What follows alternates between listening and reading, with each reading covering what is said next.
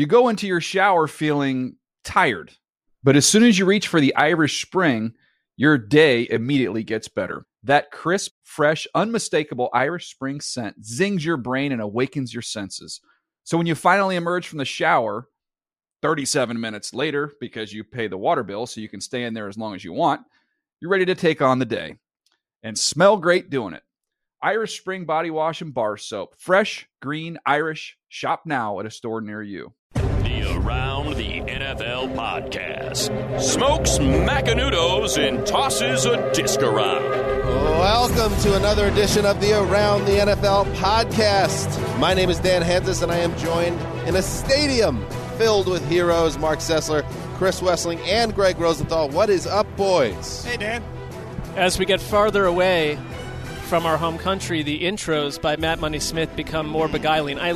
Greg and I looked at each other. We have no idea what that meant. No idea at all. None of you? Also, something. I'd throw a disc around. Something England related would have been nice. We are in the middle of London right now, it's some in one of the reference most that we don't get. famous new stadiums in the world. It's an office. Remember someone DM'd me it, and all of us were talking about macanudos and throwing a disc around, and we got thousands of mentions. Well, if it wasn't within the last 48 hours, we don't remember it. But this place is not filled with heroes. It's empty. It's a little unnerving, but also beautiful to be in a huge stadium with no people in it. This is Tottenham Hotspur Stadium, and I have to get that right because, first of all, I thought Sunday's game, so it was very busy. It was a whirlwind getting here. I thought the game was played in Wembley Stadium on Sunday. Took a little heat for that, I saw. Did none of you notice me say that on the show once and correct me, gently? Dan, by the way, I didn't know. Game was at a different We facility. tune out sometimes just like you. That was an effective shifting of blame right there. And then I called this place Tottenham Stadium. That is not good either. It's Tottenham Hotspur Stadium. Neil Reynolds got on my case about that.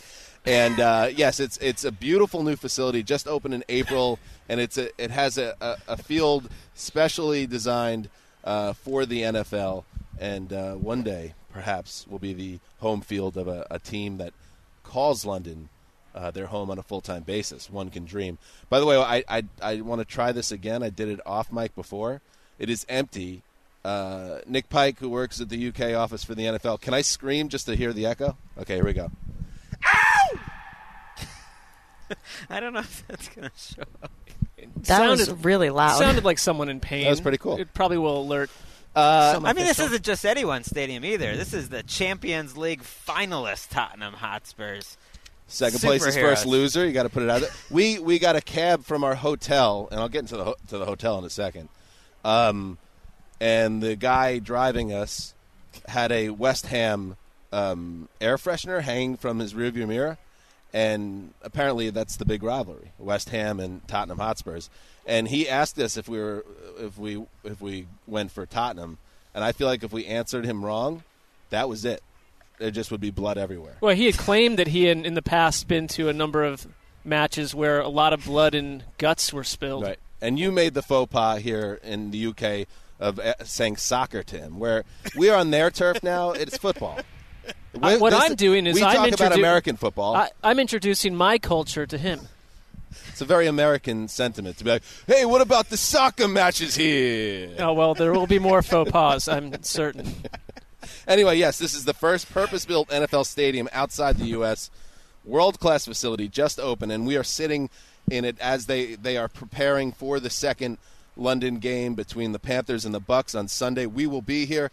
They're prepping. It's a mad scramble. They are painting the end zones later this week, and we were walking on the field, and we got to check out the locker rooms.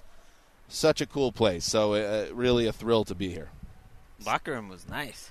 State-of-the-art facility. It's like a club. I do feel like if you look up behind us, there's definitely like an assassin's perch up there somewhere ready to take one of us out.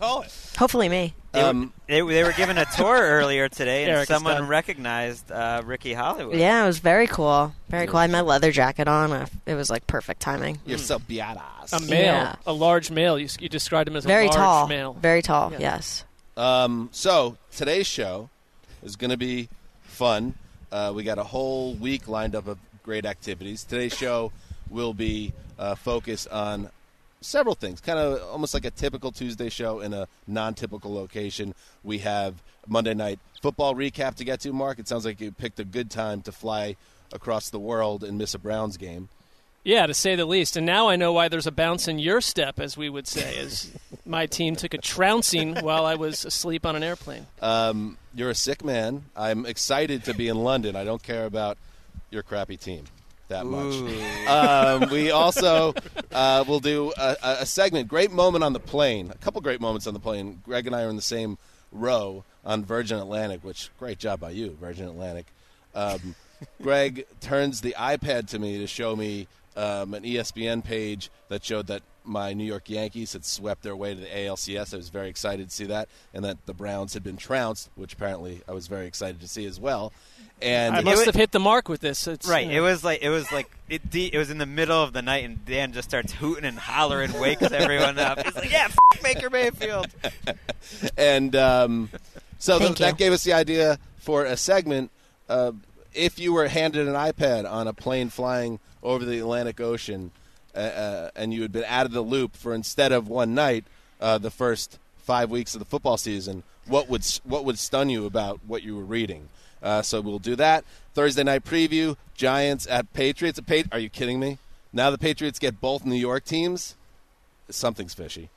And we'll do some news, including the first firing of the 2019 season, and it probably won't be the last. But before we do that, let's talk Monday Night Football. And he's got this running game working, as you see, with Matt Breida. And look at the speed on Breida. What a way to start it. 83-yard touchdown. Yes, Matt Breida got it going for the Niners, and they never let up. An absolute trouncing at the Big Bell Bottom as the San Francisco 49ers took it to Mark's Cleveland Browns, a 31-3 final, a game that could have been even worse than it was if not for some missed field goal attempts by the Niners. A game where Baker Mayfield struggled mightily, and the San Francisco running game piled up 275 yards on the ground, an absolute whipping. Wes, I know we were flying. You got a chance to check out this game on Game Pass in your hotel before we came over. And was it as bad as the box score and all the write-ups seem to indicate? Well, I was half delirious from lack of sleep, so take this with a grain of salt. But it reminded me quite a bit of the 49ers-Bengals game from earlier in the year, where it was just a wall-to-wall thumping. And it looked to me like the 49ers were playing downhill. They were just the faster team playing at a different speed and intensity. And on both sides of the ball, on special teams, every area of the game, the 49ers looked like a superpower. The 49ers are the toughest running offense in the league to defend. And we'll get to the Browns. But to me, the 49ers are weirdly the bigger story here because we've been waiting to find out who weirdly, is this. They're 4-0. Right. I just mean maybe on this show we've obviously been focused on the Browns, not just because of Mark, but also nationwide people have been focused on the Browns all offseason. We weren't talking about the 49ers as kind of the cool, rising team that's going to take over the NFL, but they are. They're so hard to defend. I love on ESPN how they show who's on the field on offense in terms of the skill position players every play. And you could appreciate a Kyle Shanahan offense when they do that because you realize how often it's two tight ends and a fullback and one receiver. Or it's one tight end, a fullback, kind of a blocking wide receiver. There was a lot of Levine Toloilo in the game. There's, of course, a great game by their entire defense. But on offense, it just feels like Kyle Shanahan's always one step ahead of the opposing defenses right now. And it's interesting because him and Sean McVay, in theory, kind of come from the same school, and they do some similar things, but they do it in such different ways. You would never see two tight ends and a fullback in a Sean McVay offense. It's a huge – this was the game where I think people were waiting on San Francisco to find out, oh, this will be the week – you're legit or you're not. And I'm not sure the Browns are actually a test at this point. I'd come out very concerned about them for a variety of reasons, but to thump Cleveland the way they did, and I haven't had a chance to watch it and never will I watch it. But it's encouraging because, the Niners weren't talked about this offseason, but they were talked about all offseason last year. They were, right? They were the team. Them. You have always been a big Kyle Shanahan fan and a big 49ers fan by extension. I have. Well, got that maybe you going should for you. just switch on over. It's a neat. My wife is a Niners fan. I mean, it would create family unity. That wouldn't be the worst thing. So, you know what I was thinking of during this game? I think it was Peter Schrager when we had him on from the swimming pool, and it was him who said that the guy everyone in the NFL is talking about as the next head coaching candidate is 49ers defensive coordinator Robert Saleh, and they are right up there with the Patriots as the best. And, throw the Bills in there. As the best defenses in the NFL this year. You could argue they have more talent on defense than they do on offense. Let's move things along, guys. It's starting to rain. A lot of electronic equipment sitting on our laps, and Ricky has it in front of her. A very dangerous moment right now. Speaking of dangerous, the Cleveland Browns are supposed to be dangerous. They're supposed to be feeling dangerous. And we have what's now a major issue. Baker Mayfield, 8 of 22, 100 yards, 4.5 yards per attempt, 2 interceptions. He leads the NFL with 8 picks this year. Odell Beckham, 2 catches for 15 yards, 3 points total. This is one of the biggest surprises of the early season, right? That this is happening right now with the Browns. I think it is, and this is tangential to that, but when I read the story where before the game he refused to shake hands with Richard Sherman and a couple other Niners players, I know that a lot of Baker Mayfield stuff gets blown up, and I kind of brushed almost all of it off. To me, that rubbed me the wrong way. And to go out and then lay a total egg, his career is still very young, and we want these guys to be fully developed products 7 or 8 games into their career. But it is concerning because the trajectory coming out of last year, not unlike Jimmy G, I thought, after his little 6-game sample size where everyone thought he'd be Joe Montana Part 2 and he struggled and got injured, it takes time with these guys. You know what it reminds me a lot of as a Jets fan? Rex Ryan, when he started, he always ran his mouth. He always, played to the media and clapped back at people that came after him.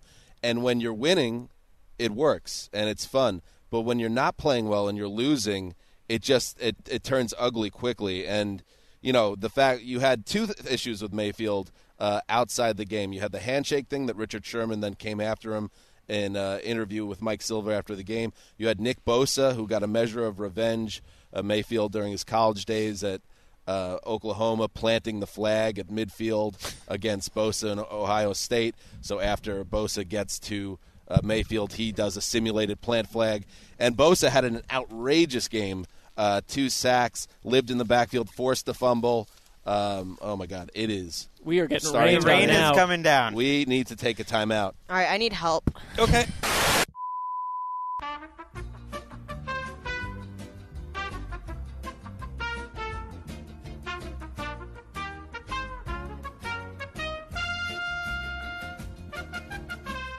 All right.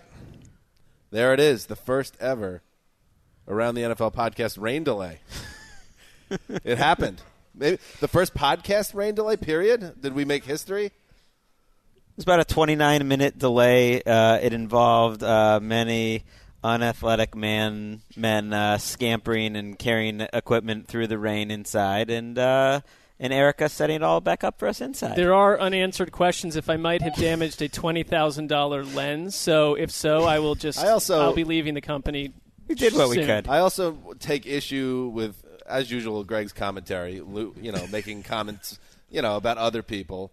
Right, when but Greg also, did the least. Greg did by that's far not true. the least amount of work. By far. Greg was grabbing 2 chairs at a time. He was picking up all the wires. I went back out there 3 times. I don't know what you're talking about. So you're you're totally in the wrong way. You're keeping your hair dry. Give me a break. Once we got inside, Greg was like, "Oh, that's enough of physical labor for the decade for me. I'm shutting it down." Well, we're working with the wires, just trying to get dry everything off. Why did it need to go into this direction? I was making a joke that we're all making a run for it, and you're taking shots when I'm the one out there getting things. Otherwise, it was still sitting there. I don't know. I just didn't think it was a complete effort by you. I thought it was half an effort. I mean, Mark picked up a case, and then one of my extremely, extremely expensive lenses just rolled out onto the rainy field. Well, I took accountability if I just mentioned that. Yeah, you did. But you scurried right back up and picked it up, and it was amazing. Very quick. Well, I also found your phone. It fell in out the middle my... of a wet, grassy field. Had that not happened, where would we be? Let's get back on track. We're now inside. We're right outside the Tottenham Hotspur's dressing locker room area. Oh, yeah, we are. Which I would imagine there are, hundreds of thousands of people in this area that would die to be in this room. And here we are just viewing it as a place to get under a roof. Well, we're aware of how special it is to be here, and it's very exciting. Let's get back. Think of all the history that's happened here in the last 10 months. Let's get back to the game. And, yes, so Nick Bosa, listen to this stat line for Nick Bosa on Monday Night Football. Get ready.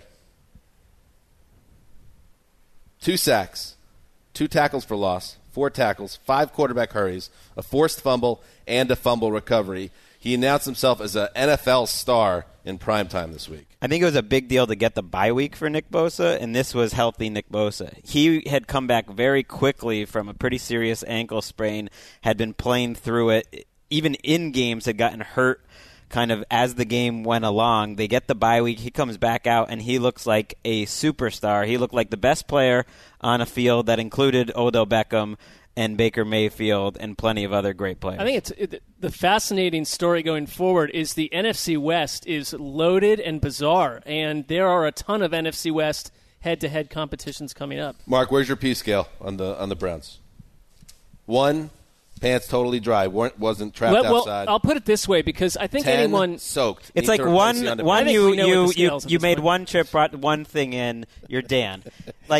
Or 3, you made 3 trips back out into the rain to get everything and make sure everything was dry. Whenever you could say something that actually gets Greg mad, you've succeeded. You've done well. It's hard to do. It's 3+ trips. I know the feeling I had, and I think whenever you're a fan and you're stuck in a place where you can't track a game of a team that you care about very much, and I intentionally didn't want to go minute by minute with this thing on an airplane if it was going south. It's too wise. So I knew the game was over long after the fact, and I did the thing where I purchased the internet hour-long service just to get the score. And that moment where I'm typing Browns 49ers score, you're rolling the dice, 100-sided dice. It could have ended in a billion ways. Had it ended 45-7 Browns, I would have just stood up on the airplane and walk up and down the aisle and start slapping people 5. But it's 30-3.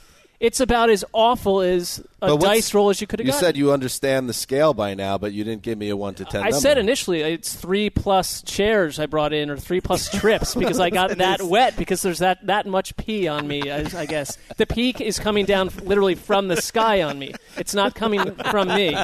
So it's bad. God urinating on you. Yeah, and that's sort of what's been the experience of a Browns fan for a long time at this point. I mean, Baker Mayfield, acts tough before the game. It felt like he had a little bit of a P scale in this game. Very early on, has a wide-open Odell Beckham for a big play, just overshoots him. The first third down of the game, not really any pressure. He decides to try to go make a play on his own, ends up throwing up a pretty good throw, but Ricky Seals-Jones can't come up with it. He fumbles in the game. There is a lot of pressure on him, and the offensive line didn't play well, but some of that is the scheme, I think. Some of that's Mayfield. Some of that's the running backs and tight ends who got Mayfield and the running game blown up in this game when they were trying to protect. So it's a little bit of everything, but Baker's not playing well. I mean, that's pretty obvious. It's a lot of bad news. He's been one of the worst quarterbacks in the league this year. Statistically, you're right. In a league where it's hard, where right now not many quarterbacks are truly struggling, you're right. It's not just statistically, not being comfortable with what he's seeing ghosts in the pocket. He hasn't been a good quarterback. And we went from, his interceptions are playful and Brett Favre-like because he's a sea pirate throwing balls to mostly his guys too, to now he's turning the ball over at a crazy rate. Well, there's just no rhythm. There was no rhythm in this game. This is one reason why I always push back against when people said, well, that doesn't count. The Rams racked up numbers in garbage time, or this team did it in garbage time. There's no guarantee that you're going to get anything in garbage time. The Browns were worse in the second half of this game than they were in the first half. They end up with 100 yards. Beckham had his 2 catches for 27 with about 27 minutes left in the game, and it's 28-3. And the Browns couldn't even do anything when there was nothing going on, when they had all the time in the world to just try to pass and they couldn't do it. All right, it was I've crazy. had enough of this topic. I'm sorry. Let's shift gears. Let's give heavily. Jimmy G a little credit, though. He's the difference between Baker and Jimmy G is Jimmy G's got a great defense and a great coaching staff. Everything for him is first read. He has not really had to do anything this year, and they're 4-0. Nick Bosa with the last word on his rival. I don't know how anybody thought he would be able to see over Eric Armstead and DeForest Buckner, but he was panicking. He was double clutching, rolling back and forth. We had him rattled all game. And that's it, Mark. We won't talk about this game ever again. Let's do some news. Oh, I'm so sorry. You'll need a UK passport to check those files. Therefore, British eyes only. Oh, you need the song in there. The song is what makes it. For British eyes only. Well, we just got the song. All right, let's get into the big news. And the only really big news item here, which is Jay Gruden is out as Redskins head coach, following an 0-5 start and a 33-7 loss to the Patriots on Sunday. Gruden was fired. The team confirmed a report that was out there. Gruden spoke out on Monday saying that, he's not bitter. He had time to get things done, but it just never happened over 5.5 years. He did also add, though, that he wished he had a little more control over who came into the building and who he was coaching, which is at the heart or one of the main issues around why Washington has been irrelevant for years now, and the idea that under Dan Snyder and Bruce Allen, the team president, I believe, this is an organization that has not been cohesive. And as Jay Gruden goes out the door, and Jay Gruden I think will be fine, Jay Gruden will get another job as an OC and maybe even get a second chance as a head coach. You look ahead to the Redskins, Wes, and when you look to find a new head coach, and right now the interim coach is Bill Callahan. I don't imagine he'll be the long-term answer there. Isn't it a scary job for any coach to look at? Yeah, I've been through this with the Bengals, going back to the 1990s, where, there's only 32 of these, and your life is better when you're a head coach than it is when you're a coordinator most of the time. So I think people are going to want it, but maybe they don't get the first or second choice. Maybe they get the third or fourth choice. They apparently want Mike Tomlin. I mean, that is the coach that Dan Snyder wants, which is great. Why would Mike Tomlin want to go from one of the most stable, well-run organizations to an organization that hasn't settled on a way to run things really since this ownership took over? I mean, they've played 2 playoff games in the last 11 years. They've won 2 playoff games since Dan Snyder took over, and one of those was in his first year in 1999. And you look at the structure that they always have. Bruce Allen took over this team in 2010. Back then he was the president and general manager, and then he wasn't the general manager, and they hired Scott McLuhan, and he lost his job. And then Allen is somehow taking over again, but Doug Williams is involved, but the owner's picking the quarterback. They let Jay Gruden coach one more game, I think, to let him coach Colt McCoy. I really believe that because Gruden, it sounded like, knew he was about to be fired, and this was kind of like, I didn't choose RG3. I never really wanted him. I was always ambivalent about Kirk Cousins. And here I am with Dwayne Haskins, who I didn't really want anyone. They're like, here, have Colt McCoy for one game. You're going to stink, and then we're going to fire you. I thought they had something going when McLuhan was picking players and turning the Redskins. There was a season or two where they had a toughness vibe to them, where they'd occasionally go and beat teams up, and they were an enjoyable watch when they were on.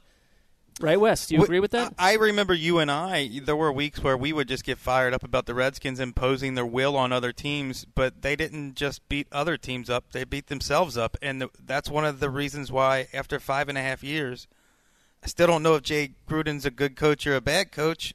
I don't think he's a bad coach because of how much that was working against him, including the litany of injuries, which were, up there with the Chargers as the biggest plague in the league. Here's part of the problem with Bruce Allen here, because they ask him in his press conference about, is there a culture issue with this team? He responds, the culture is actually damn good. These people care. We have a very young core of players that we have brought in here who are accustomed to winning. If you look at the record of these guys, they're accustomed to winning. They want to win. Some of that is just GM speak and president speak, but also there's a lack of accountability and the understanding that maybe it's time to shift the dynamic of how things are operated with the organization. I was on the airplane and had a chance to watch this press conference, And first of all, this is the guy you have to wheel out to answer what I thought were some tough questions by some very frustrated Redskins beat writers, trying to ask the questions that this extremely frustrated fan base wants to ask of their owner and of Bruce Allen. And it felt to me, answer after answer, like fraudulent, soft sell, military-industrial complex solutions to stuff that we'll never actually get a real answer on. It was impossible for me to take it seriously, and it was offensive, to be honest. Sometimes these NFL press conferences are really tough to watch because you can see through it. You can see through it, and this fan base is one that I think has less hope than almost any in the league, because even if you're a Dolphins fan, you can say there's some vision here. What is the Redskins' vision? And Bruce Allen basically said, I couldn't be happier with what I've done up till now. I thought he took no accountability at all. I think it's the toughest job in the NFL, even tougher than the Bengals, for a head coach. And I think they're a great example of what a golden goose the NFL is. Their situation on game day is not very popular. Fans are not showing up. The stadium experience isn't great. The team has been, one of the very worst. And the franchise only keeps increasing in value. They keep printing money. Like, owning and running the Redskins is about as profitable and, risk-free a business as possible, even though compared to the other 30, 31 franchises in the league, they're run poorly. To your point, one quick thing about Bruce Allen was asked, what was your response to, against the Patriots, more than half the stadium was Patriots fans who were drowning out the Redskins and cheering on Tom Brady, and that's happened in other stadiums too. But Bruce Allen, instead of saying this is something that I understand looks bad and we need to bring this proud fan base back, basically put it on the fans for selling the tickets on the second market. He basically said this is on the fans for creating that environment. This is on you. This is on a team that has coasted forever in terms of team building. Okay, and one last note before we move on. Callahan, as I said, the new interim head coach, said that Dwayne Haskins won't be starting anytime soon. So it will be Colt McCoy or it will be Case Keenum. So get excited, Washington. But probably the right move based on what we've seen and what we've heard about the first-round pick so far. I thought there was a subtle departure from Jay Gruden in that Bill Callahan seemed to go out of his way to say Haskins isn't an option now, but that doesn't mean he won't be an option later in the year, whereas Gruden seemed to be going out of his way to say this guy's just not ready. We can't put him out there. There was all these reasons. It just seemed like Gruden was at wit's end, basically. Yes. And he didn't want Haskins, and now he knew he was a dead man walking. It's like, oh, now I'm going to put in your quarterback because I get fired no matter what. What are they without a power struggle? That's all they've been. Which goes to what we're talking about. That's not a good look for Gruden, but what are you doing letting your coach and first-round pick go into a season when they don't want each other? Gruden's going to be the head coach of the Jets in January. That's my prediction. Gosh. I think offensive coordinator for the Raiders. The Gruden boys. All right, let's now move on. Before we move on, we checked into our hotel right before we got in a cab and headed over here to the stadium. And, as I was getting my things together, my room, I don't know if you guys have, there's a bit of a weird energy to the hotel rooms. Anybody else picking that up? Just the vibe to it a little bit. Yes, I agree with you. And I started. I took out my phone and hit record because honestly, listen to what happened in my room as I was getting ready to meet you guys downstairs in the lobby. Wow.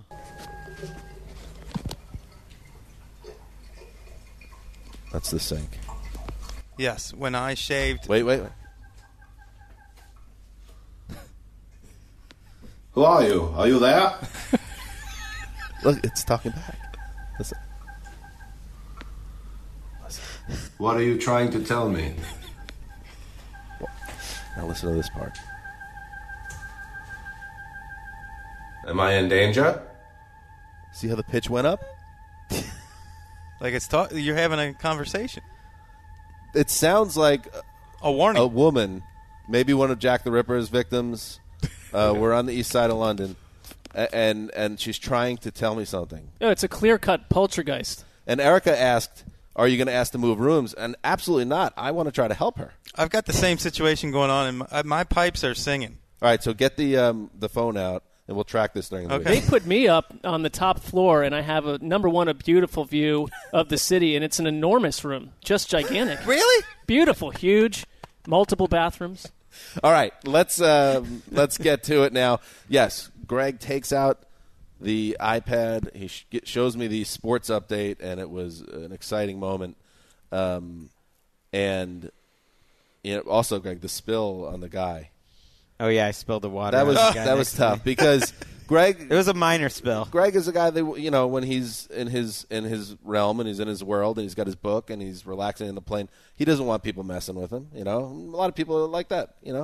And the last thing you'd ever want is somebody to spill on you. When you accidentally spilled on this gentleman who was very nice about it, I felt very badly for you because then the guy made a real big he was nice about it, but he kind of made a big scene. He stood up and he's wiping down. And then as he's going to use the restroom to wipe himself off some more, he knocks Greg's drink over. And it's basically a giant disaster. And I was next to both of them. It was kind of a fun show, but I did feel for Greg. Was he a burly, larger man? What was his size? No, he was not. He was a petite young man. He was a man. He was a man who watched Mrs. Doubtfire, I think twice.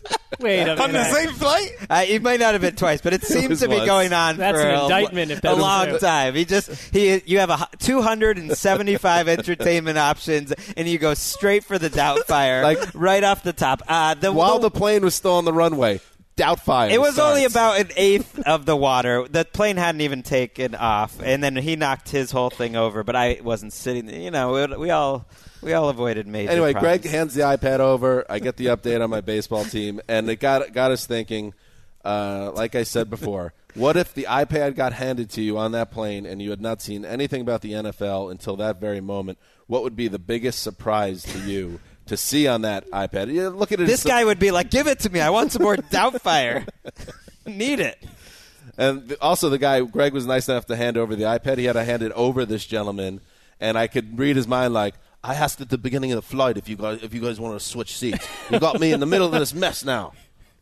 We see what you're doing, guy. You just want an aisle seat, which, I don't blame nice you. Play. But it was a good power play. Didn't work out. Eat the middle seat. In fact, when I checked in my bag, the woman said to me, "Oh, you could be in luck. The seat's empty right now," and it got me all excited. And then you see him there, so he got what was. Well, I was told that too. You're fine. Listen, there's a gaping wide middle seat. Where did you open check next in, to you. Dan? Los Angeles. Yes. And they were British. Yeah. Oh, wow, Yeah, they were. that's crazy. The flight You attendants? haven't noticed they're going back sometimes and on forth. foreign airlines they're often employed by the countries in which they serve. Yeah. Greg Yeah. dunking on you. In a That bit. was I mean, only- mine that was weren't in only the States. 360 dunk there. Only slightly condescending Yeah. from Greg towards Erica there. But Eric was being condescending toward Right, me exactly. and judging me, but that was the truth. I just thought you were stuck in the. No, in that's the accent. norm. That's the norm. Very So normal. Greg was defending Dan by being viciously condescending towards Erica. coming back at her in the same tone. This All right. jet lag's hitting in funny ways. Okay, let's get to it. Greg, I hand you the iPad. What are you stunned to see? I'm stunned to see that the New Orleans Saints and Carolina Panthers lost their starting quarterbacks, Drew Brees and Cam Newton, and they've gone 3-0 since. That they've each won 3 straight games against pretty good competition.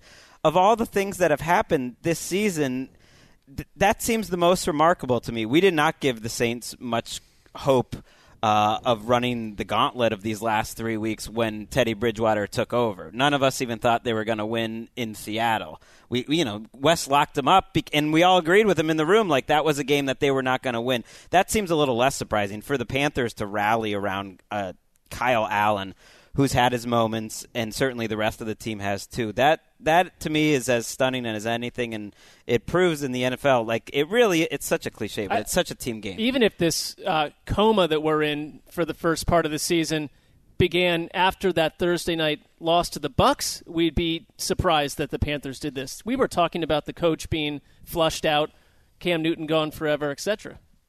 And we got a little Kyle Allen here. We got a Panthers helmet right in front of us. The team, Kyle Allen has had some moments, really, the first game, but they really rallied around the greatness of Christian McCaffrey. And with the Saints, I guess what surprised me, or is what's been the most impressive, is they're getting better every week.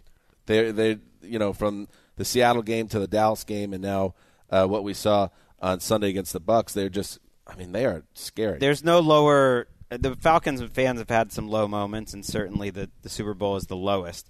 But when Drew Brees went out, and the Falcons are coming off a Sunday night win against Atlanta. The talk was, can the Falcons open up a little bit of a lead there in the NFC South before Breeze gets back? Fast forward just 3 weeks, and they're buried in last place. Yeah. How about, Wes, I'm handing you the iPad. Well, I'm looking at this as, let's say I'm a Steelers fan. I look at this iPad. Oh, my God. My team is 1-4 with an undrafted 4-string rookie quarterback about to make his first NFL start, and the Dolphins have my non-lottery protected first-round draft pick. Ouch. Rough sitch. Rough sitch. That's a surprise when I look at that iPad. You'd be landing in Pittsburgh in an hour with a lot of turmoil. That's going beyond on a worst-case scenario. At the time, Josh Dobbs would have been your third-string quarterback, so instead you have a guy named Deviled Eggs Hodges here who's starting on Sunday His name Night is Football. Duck. His nickname is Duck. He's like a 1925 quarterback with a leather helmet. Here's the hell of it. That's the dire straits you're in, but if Marlon Humphrey doesn't punch that ball out, that same undrafted 4-string rookie quarterback might have just led you into first place in the AFC North last week. That close. And let me see that iPad a second.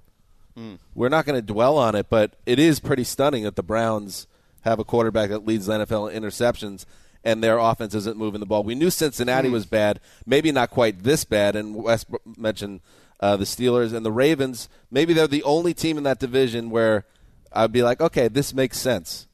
That's what I expected. Except they just got bombed by Cleveland a week ago. That division is all over the place. Yeah, but you kind of could see them being maybe up and down, hot and cold. But the rest of the division is really wacky. Mark, take the iPad. What do you see?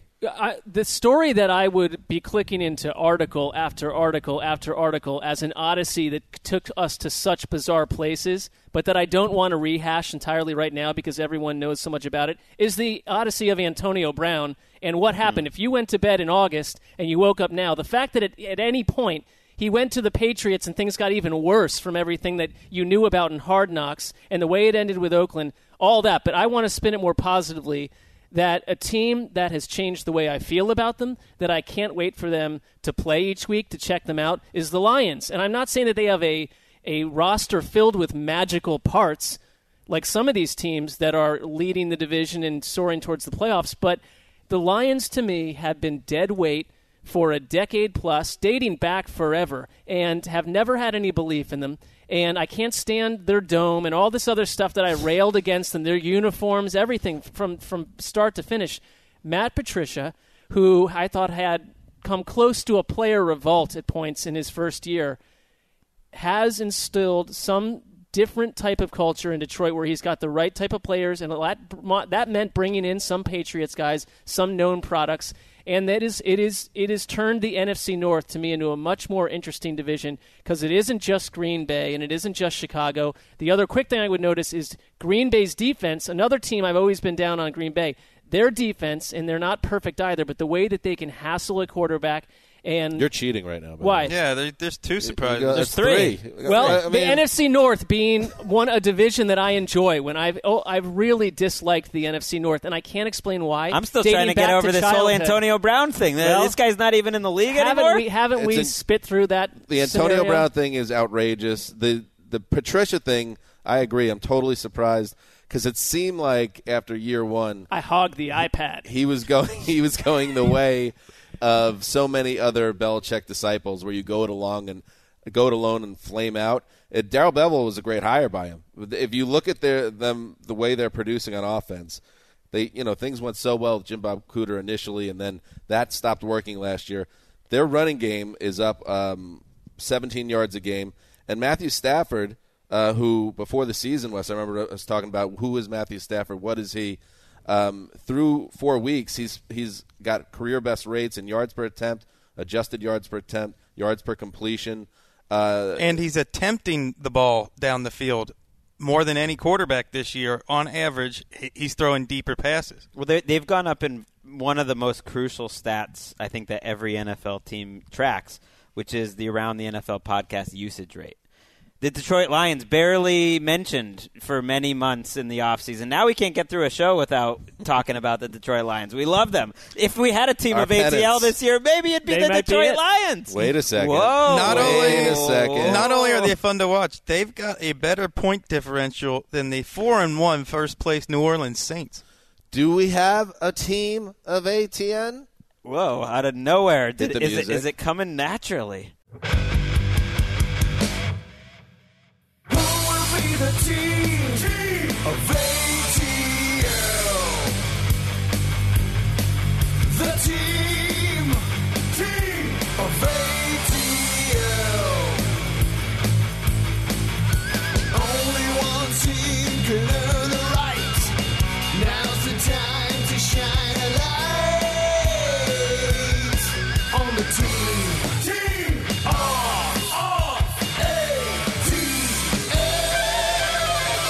Is a very special honor. It's always better when it comes naturally. All right, I'll close it out. Mark, I thought you were going, when you mentioned Antonio Brown during your winding narrative there, I thought you were going to give the Raiders some shine, and John Gruden specifically, because if you went out of pocket at the end of training camp, right after Hard Knocks ended, and right when Antonio Brown was hiring a social media expert to craft tweets that would get him fired by his team, and the Raiders got absolutely savaged for the experiment, which, is fair in the moment to do that. There was nobody that said, well, the Raiders, not only are they going to survive without Antonio Brown, they are going to be absolutely in the mix, and they're even going to go to London and beat up the Bears and win a game. They are 3-2 heading into their bye week. And they are not a great team. I don't think they are going to be someone that puts a scare into any AFC superpower. But it is undeniable thus far from what we've seen that there is progress in the John Gruden empire here from year one to year two. And there was a lot of writing Gruden off immediately. We had to give him time to start building something. And they could finish 5-11. It's certainly possible. But where we stand right now, they are a success story. In the NFL. See, I thought you were going to mention that we lost a quarterback to a teen kissing illness. I don't need to talk about that anymore. But that would surprise you if you read that on an iPad. You know what, though? With the Jets, nothing surprises me. That team, though, the Jets, and we forget about it now, there was a lot of this is going to bloom into something very watchable, too. I didn't forget about that. Well, I remember it like the good old days. There was a very favorable shine to them. Yeah, the Raiders, even 2 weeks ago, we had given up on. I mean, they had just gotten beaten up on the Chiefs and the Vikings in back-to-back weeks, and they were in the middle of what appeared to be the toughest road trip in NFL history. And they still have a while to go on it, but they just won in Indy and they just beat the Bears in London. It is shocking to me because you look up and down, it doesn't really make sense in terms of their talent. But I think their offensive line is good, and I think John Gruden's done a very nice job coaching that offense to be about as efficient as it can be. And Josh Jacobs, one of those players that they got essentially for the Khalil Mack trade, which I'm not defending that trade, but it should be noted that he looks like a young star at running back. And this team has some pieces now. They're a team that could be on the rise. Could be. That's progress. How about you hand me the iPad and I check out the NFC West standings, and the Rams are in 3-2, but they're in third place. This is the best division of football. Forget the NFC North. These are three teams that I find all of them really fascinating, the 49ers, Seahawks, and Rams. I think they're all legit contenders. I don't know where they're going, but I think the Rams with the 49ers coming in this week, and we can talk about that on the preview show, obviously they have to be a little worried here. Because you do not want to be third place in your own division. This becomes a monster game this week. And all three, I don't think they're fluky. I think they're talented. And I'm looking forward to watching these three teams play each other all season. I'd point to one thing, too, that the Niners, coming off that game, you're 4-0, see you. But there isn't one clear-cut, dominant team in my mind. Just because I have some lingering questions about the Patriots' offense, but they'll probably go 14-2. I think that's especially true. Yeah, you're right. In the NFC, how many teams could go to the Super Bowl? Erica, in the you NFC? love my mind. My love mind. I mean, she's contractually obligated No, to. it's so funny. Let me see that iPad. Okay, last one. We got to keep moving. But go ahead, Wes. It says here Aaron Jones has more TDs than Aaron Rodgers this year, and yet only Bill Belichick has more wins than Matt the Flower, as Mark likes to call that's him. a lot going on there. A lot going on there. That's pretty special. I did think that. I always, because a quarterback. Aaron Rodgers looked happy, obviously, most of that game against the Cowboys, but not throwing a touchdown pass. He's Aaron Jones. You don't have to score all 4 of the touchdowns. It's like Walter Payton in the Bears Super Bowl when he didn't score, and he They walked said he off never- the field sulking. He never got over He went and hid in the closet. that. They gave the fridge the ball at the goal line instead of giving Walter the hard-earned Super Bowl touchdown that he always craved. That might have been a higher instance than this random Right. regular Is there- season. It shouldn't be considered a shocker that glory boy Mike Ditka wasn't thinking about other people. Oh. How about that? Greg has got to take the Ditka shot. Ditka got banged, though, too, at that Super Bowl 20. Probably. A dominant win. A dominant win for the Bears, of course. It was not Ditka who got carried off the field. It was Buddy Ryan. Yes, it was. The defensive coordinator. That team, you could feel the implosion coming. Why are we spinning know. into a deep look at the? Well, I know. I was about to start know going, what? well, Ditka's got the steakhouses, so he won in the end. And he's got the Ditka and Jaworski cigar bash that happens every Super Bowl week. Right. That's a big thing. He's got the Saturday Night Live skit. No one's If you done guys more. don't shut up about Ditka, Tamposi's going to kill you all. Right. No one's done more with one Super Bowl than Ditka. Well, here in England, from what we can gather, the love of the NFL really started to bloom in the 80s. I've had many conversations with Handsome Hank about this, and the Dolphins with Dan Marino and the Bears, that famous '85 Bears team, are teams that captured the imagination of this region, and that's why you heard so many Bear fans going nuts during their comeback against the Raiders last Sunday, and then they let them down because of the curse I call it, of Walter Payton. How many Super Bowl titles since they didn't let him go into the end zone? Big old 0.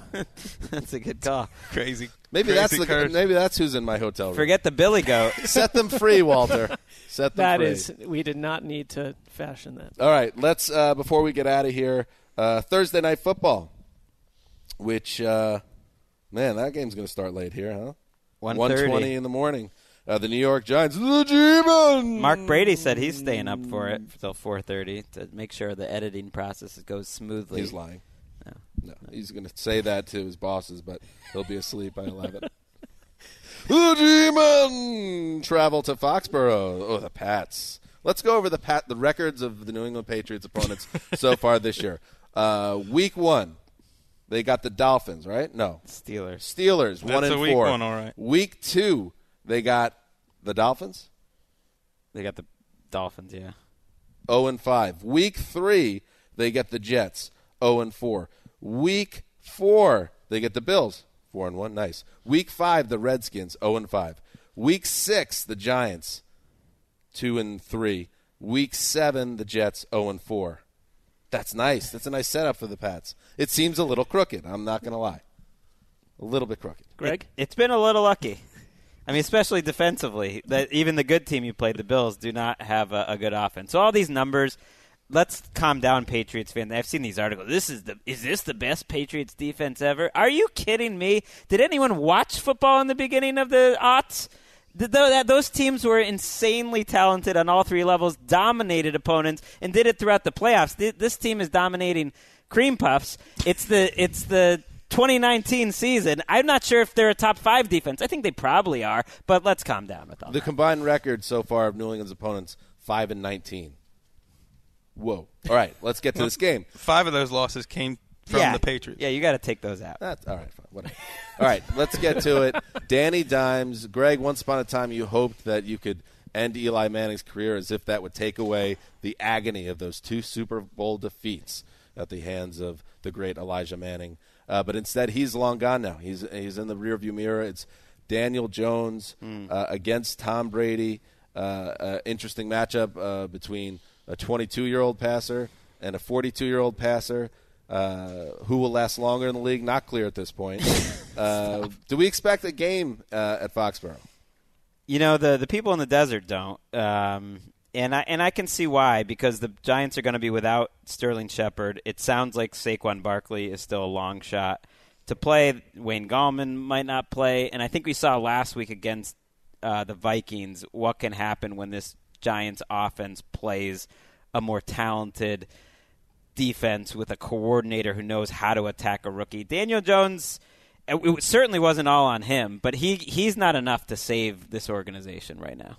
Well, no, and then you lose Sterling Shepard, you lose Saquon Barkley. So he's been playing without some of their best players, and you're expecting him to repeat these heroics that he did against the Buccaneers. This is a bad team, and they've been playing like a bad team. And the bigger thing is they never have the ball because their defense can't get a stop. Belichick absolutely adores facing young rookie quarterbacks, and this is a good matchup for him. He gets off on it. I'd put it at the level of I would be utterly humanly shocked if the Giants won this game. Humanly shocked. If it was in the Meadowlands, maybe in prime time, it could get a little frisky. I don't care if it's being played in Eli Manning's backyard. The Patriots have a lot to work on, but I don't think on both sides of the ball, especially on offense. But you look at this Giants defense, and it's still right there with the very worst in the league. If the Patriots can't get healthy in terms of running the ball and having a little more rhythm on offense, they're not going to have Philip Dorsett in this game, then that's cause for concern at this stage of the season. But you said it. They have the Jets, and then they finally kind of face the meat of their schedule. They have about a 6 or 7 week stretch against a bunch of playoff type of teams. Brady threw the ball 31 times in the first half on Sunday, and they were not doing much. It wasn't until they really started moving the ball on the ground that Brady was able to get loose, and they opened the floodgates on the Redskins. They intentionally abandoned the run, and I came out of that game. In the end, they did everything you would have thought, and you look at the box score, it looked fine. But if they get tangled with an opponent that forces them to make explosive plays, the Patriots don't have that right now. They miss Gronkowski, and Josh Gordon and Brady, there was a deep connection where Brady just completely overthrew him. They're not completely in sync. No, he doesn't know what Gordon's going to do. That's the key to being a Tom Brady receiver, is you have to see the defense the same way he does, and Gordon doesn't. Breaking news. Uh-oh. Speak of the devil.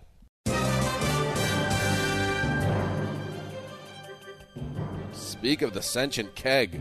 Rob Gronkowski will make his network debut this week on Fox NFL Thursday. And let me tell you something. That is all that is. Don't worry about the debut as an analyst. That's not his future. We all know that's not what he's going to be doing. That just takes him one step closer to the game, one step closer to the field. And the Patriots, who do not have a tight end they could rely on right now, get ready, everybody. It's happening.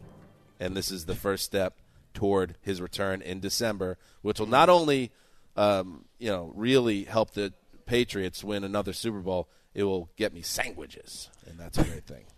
I still think it's about a 50-50 shot on that whole sandwich thing, but I don't know how you got this moves him closer to the field by him moving into the because remember he's on the seems field. like a distinctive move away from right. Remember when he takes was away his freedom. Remember what he was at like a Taco Hut opening and he was getting choked up and he said he couldn't play and he was hurt.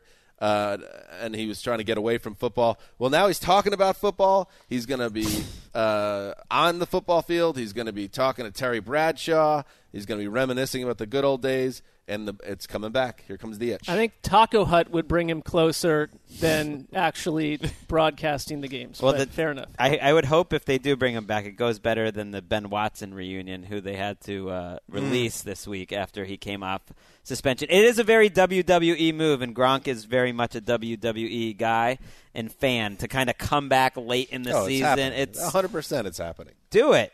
I mean, come on, Ryan Izzo, please. And by the way, I love the analysis of this. Let's not glaze over this. Rob Gronkowski is going to be an analyst. Okay. Because he's a wrestling fan, he's definitely coming back. What are half of these hires? It's personality, it's charisma, it's shouting at the camera. It's not. I wouldn't. We're not getting mathematical. I don't know if he's camera magic when it comes to thinking on his feet and breaking things down or throwing in a funny joke. It's a certain skill set to thrive in the job that he's taking. That's all. Might shine. A bunch of regular stand-up comedians in the Fox Sports broadcasting group, please. All right, let's get out of here. Yes, here's what's coming up this week. Name names. Thursday. Hey, Moose and Goose, let's go down to the Chuckle Hut, please. The Taco Hut? Taco Hut. Our Thursday preview. So generic. You'll get that. A video show will go up at noon Pacific, 3 p.m. Eastern, 3 p.m. Eastern, 8 p.m. BT. I guess that's the time zone. News to me. Sky will be at Sky Sports on Wednesday, so if you're from this region, check that out. Inside the Huddle show airing on Sky Sports, hosted by Neil Reynolds. Great Neil Reynolds. A venue show at Tottenham Stadium Shop coming up exclusively to Game Pass subscribers. Can we share the number of people that tried to get tickets to this?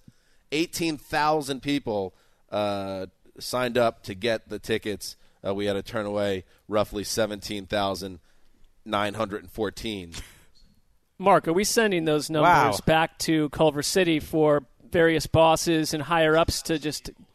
So we have a shadowy league that. figure is confirming this figure. It felt like maybe an extra 0 had gotten put on there by a typo. That seems outrageous. No, I asked the guy to repeat himself. I said, I'm sorry, you said 1,000? I mean, the Charlotte Hornets don't draw that much. I'm starting to think the venue is too small that we booked for our Friday live show. How many just appearing a there? hunch. 150. Oh, well. All right, that's it. Let's catch up on some sleep. Let's get some room service. Let's snuggle under the blankets together, boys. All of us in the same room. You and this female ghost in your room. Let's go. This is Mark's jealous of your female ghost. You have a robot in your garage. You got a female ghost in your Dan hotel room? Hansa signing off for the Quiet Storm, the mailman, the old boss, and Ricky Hollywood on the machine. Till Thursday.